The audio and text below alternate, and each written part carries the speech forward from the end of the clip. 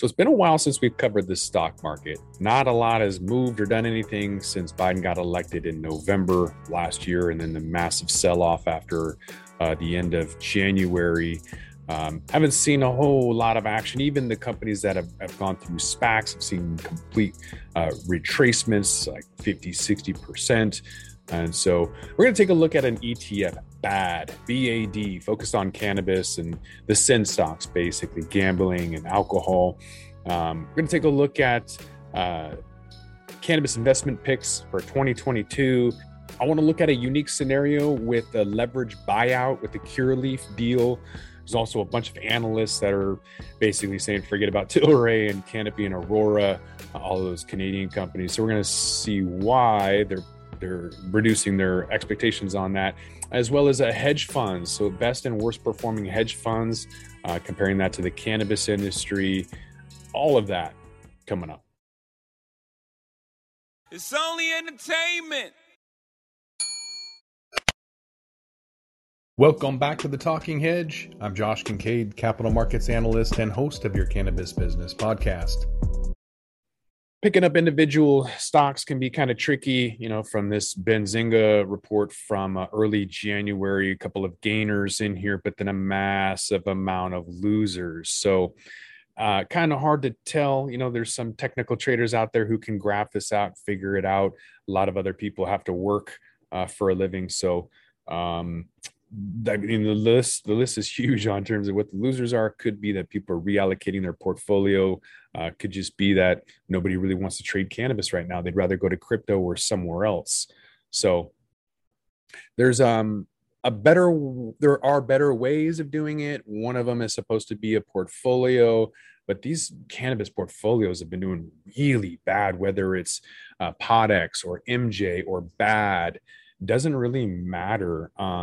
This new BAD ETF or exchange traded fund focused on sin stocks, which is better, I think, than just cannabis alone, because cannabis stocks don't do well.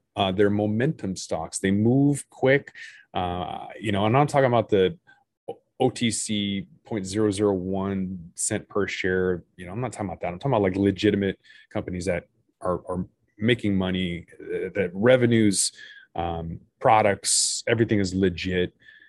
And yet, CTF is trading for like $14.50, hasn't done a whole lot. So seeing like, where are the people putting their money at? There's 14 founder-friendly investment firms pioneering the cannabis space. Now, this is for private equity, though. These aren't they don't really invest in publicly traded companies. You got Casa Verde Capital from Snoop Dogg. There's a couple other, Arcadian is a good one. A lot of decent funds out there. Poseidon Asset Management, one of the older ones that's been around for a while. We use some of Viridian Capital Advisors' numbers.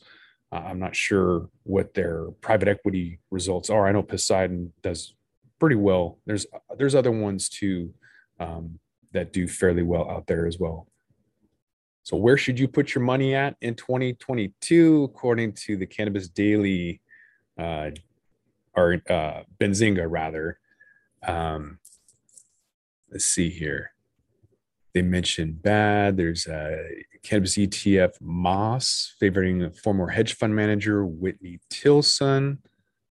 MedMen is an absolute PR nightmare. Aurora's had their own issues. They haven't proven to me that they're not completely wasting their money. I don't know about Agrify or CBD-MD, but Flora Growth is something I would definitely take a look at. They've got a product distribution agreement through Walmart in Mexico, ticker symbol FLGC.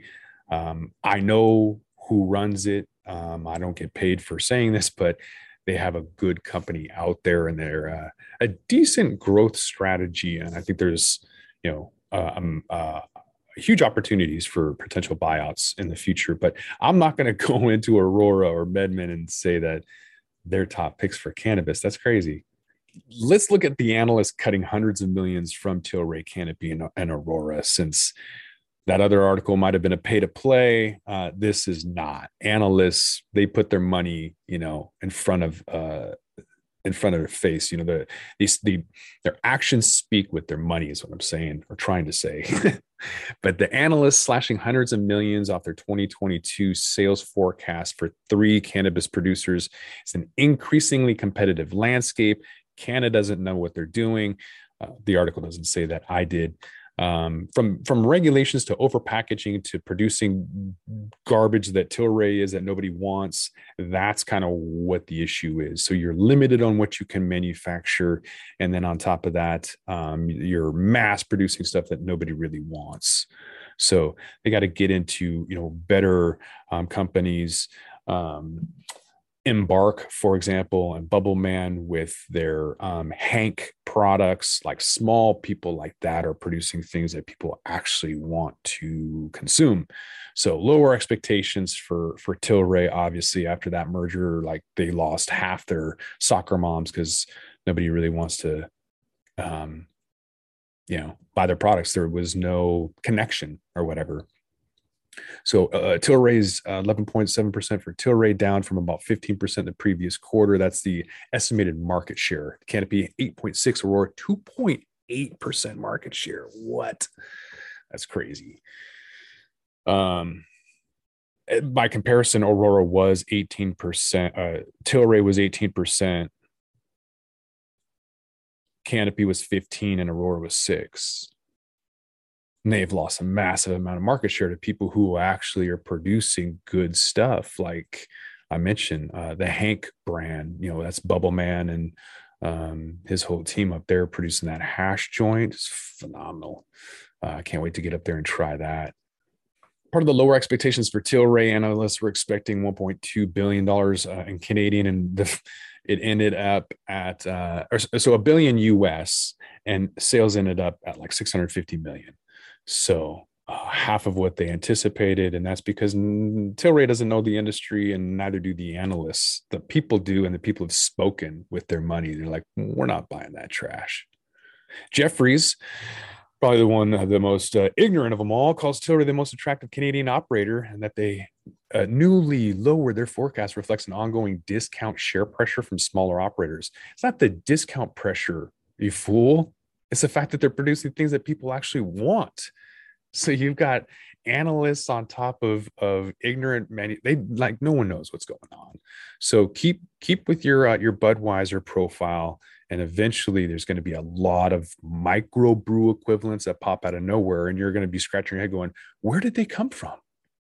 Canopy's underperformance was because of supply chain issues, limited forecasts, from store closures, and management's bearish outlook for German medical sales. Until they can figure out how to stop writing off malinvestment, maybe that should be a top priority too. Aurora, confronting a lowered expectation, analysts now expect the company's 2022 sales to come around 250 million Canadian. That's down sharply from expectations that they were going to hit almost $500 million. I want to talk about a rare deal in the industry that signifies to me that the industry is massively maturing with a leverage buyout. An LBO hasn't happened before. It's very, not rare, but Bain Capital is really known for that. That was a presidential candidate going against Obama the first time Mitt Romney was running that, and they were famous for leverage buyouts. It's essentially using debt to take over a company, and then they just completely gut the company. Historically, as an LBO is when you go and you gut the company, and then you sell off the assets, and then whatever's left generally isn't the company it started with, obviously. So interesting to see what's going to happen with Curaleaf as a result, because Curaleaf came in, and I think they bought Select for $800 million. They went into Oregon and bought all these companies for $800 million, $900 million. Some of them were not an arm's length deal, meaning some of the previous executives went up, started companies, and then all of a sudden got almost $1 billion. There's suspicious transaction reports at a bank, an STR. If you deposit $10,000 in cash, bam, it triggers an SDR. That's a transaction, a suspicious transaction report, different than a currency transaction report. So CTR for 10,000, but if you deposit 9,500, all of a sudden it's suspicious. Now it's a STR. So the 800 million, the 900 million, that raises flags to me. Say, okay, you didn't hit a billion, but you came close. That's suspicious to me. So Curaleaf probably get gutted in the same way that Canopy had to write off $3 billion from malinvestment. I see that happening. So Curaleaf, they announced an acquisition of Bloom Dispensaries in Arizona, $211 million deal. Bloom has 4 dispensaries in the Arizona area. And so the total consideration of 211 is going to be using 51 million in cash and 160 million in notes. Okay. So this is different than when I thought Curaleaf was being acquired, and said they're using debt to acquire others in Arizona. So a little bit different, very different scenario than what I was expecting. But maybe that was a Freudian slip. Maybe that'll happen to them coming up. We'll have to pay close attention to that one. So the notes are structured in 3 series. There's a 50, 50, and a $60 million due. And so they're going to get these tranches. So that represents a 3.2x estimate of their revenue. That's really low. Like it used to be like 10x. You could go out and ask for 10 years worth of revenue. And now they're only getting 3.2x. That's, I don't know, seems pretty low. It is 8 times their EBITDA. So still fairly low by about 30%. I would expect, 10, 12 X of EBITDA for somebody of that size, but maybe not. So let's take a look at what's interesting about the deal, and it's leverage. You have banking issues where you don't have access to capital, and so using notes to buy something kind of rare. So this leverage buyout is going to be the first one in the cannabis industry. You have $160 million in debt, representing 6 times Bloom's EBITDA. So almost unheard of amount of leverage in the cannabis industry. So they bring up an interesting question, like, could they just have gone out and borrowed the 160 million and then paid themselves the cash? So that'd be called a leverage recap. It's not really possible because they don't have access to that kind of capital. Bloom would still own 100% of the company, although in theory the equity would be worth $160 million less because they went out and borrowed it. But they don't have sufficient hard assets to collateralize the loan of that size. So they'd have to stretch out the period even farther, and then they pay more in interest. And bottom line, Curaleaf's likely to kick in more cash instead of just funding the note repayment. Debt is getting cheaper. We've done podcasts on that before, where not only is it, there's some FOMO, people are going to take whatever they can get, but they're also noticing that just like bonds, there's value to debt. However, valuations are drifting downwards. So that speculation and everything, people are pulling way back because they notice that these individual companies aren't moving in the way that they should. They're still coupled to federal legalization momentum. As soon as they can be decoupled and run independently and have, the advantages of normal business, like banking, for example, or being able to write off your employee taxes, you can't have that because of 280E. So that's going to massively increase overnight all of these publicly traded companies' valuations, being able to write that off as soon as you have federal legalization. In the meantime, you got to deal with all of these issues. But I think as more MSOs are going to use debt, the more leverage you're going to have. And I think that's kind of a sign of the times, as people kind of want to get out the game, use a cash and do something else. But with debt, it's kind of a slow trickle amount. It's not like Pfizer paying $6.7 billion in cash, all cash. It's not like that. Pfizer happens to have like 33 billion in profit from last year. Is that right? 33 billion. Jesus. And like we mentioned before, they could literally buy the top 5 market cap cannabis companies with a check. So it's just a different game. If your stocks didn't do well, don't feel bad. Some of the top hedge funds in the world did pretty terrible as well. We use ML and AI to do automated algorithmic trading. And so our what we got last year is 147% for our fund. It's a hedge fund, so you have to have 100,000 minimum to qualify. But Toro Alerts is an app that you can download, and it's the same algorithm. So 147% this last year in cannabis, and we had 93% the year before. When you look at crypto, we got 876% in crypto last year, and that was the first year we had done it. So we just opened up this portfolio in January of 2020, taken off. And crypto, don't tell anybody, but crypto is going to be available on the Toro Alerts app in like a week. But just keep that to yourself. We do have stock options. First week, we got a 50% ROI on average for the people who downloaded that. It was pretty crazy. So you have to take a look at that. But using artificial intelligence, machine learning with predictive analytics kind of got us out of a lot of the crashes right before the March crash last year for the pandemic, as well as the Bitcoin. We got out like 48 hours or something before the 36% crash in Bitcoin. So the wealth preservation is kind of the whole point. We want automated trading to keep emotions out of it. And then on top of that, try to time the market a little bit for wealth preservation. So get out at the top and get in at the bottom. And then it just kind of trades. It loves volatility. So it loves crypto. We're going to probably see a lot more volatility in this stock market this year, and which is going to help because some of these hedge funds that do have, human traders, they're not doing as well as passive mutual funds, which is crazy. And of course, Bitcoin and commodities are going nuts.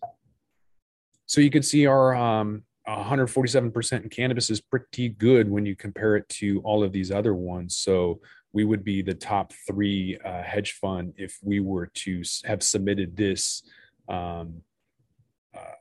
for this report or whatever. The top one being 196%, and then our crypto fund just demolished that at 800 and what did I say? 876%. It's so crazy. I had to check.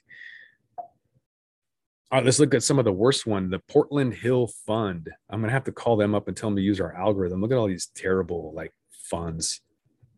Negative 34%, even Kathy Woods, her ArcView fund is getting hammered too. So a lot of these folks are trying to trade long-term. It's hard to do that. We don't invest. We just trade. It's in and out with our algorithm.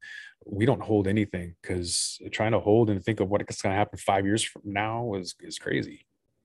All right, avoid losers. Go to toroalerts.com, download that. It's a freemium model, so you'll get 1 alert per day. If you want real-time alerts, it's $199 a month. But I think our algorithm speaks for itself. Our returns are phenomenal, even tracking the S&P 500, which is our most conservative portfolio, 43% on average for the last 6 years. A lot better than anything else. And like I said, it's automated. You'll get that alert. You do what what the alert tells you to do, to buy the particular stock or option or crypto at whatever price it says. And it's how much more simple can you get with that? So let me know what you guys are doing, what you're buying, all that stuff. With that, we're going to roll this one up. I'm Josh Kincaid. This is The Talking Hedge. Don't forget to like, share, and subscribe, or don't, and I'm out. Don't forget to smash that like button on your way out and check out these other videos that we've got.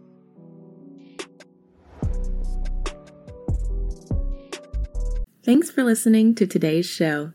To check out more great cannabis podcasts, go to podconnects.com. Here's a preview of one of our other shows. Hi, my name's Kate, and I'm your host of the Pop Moms Podcast. I started the Pop Moms Podcast, because I wanted to end the stigma against using cannabis, specifically with moms, but also anyone who chooses to consume. I strive for a balance of humor and education, along with some pretty rad guests, to help combat social biases that come with consuming cannabis. Kids are hard. Join me for regular podcast episodes packed with parenting hacks, real-life stories, and of course, my favorite cannabis products. The days are long, but the years are short. So roll another J and take a deep breath. Keep blazing and stay amazing.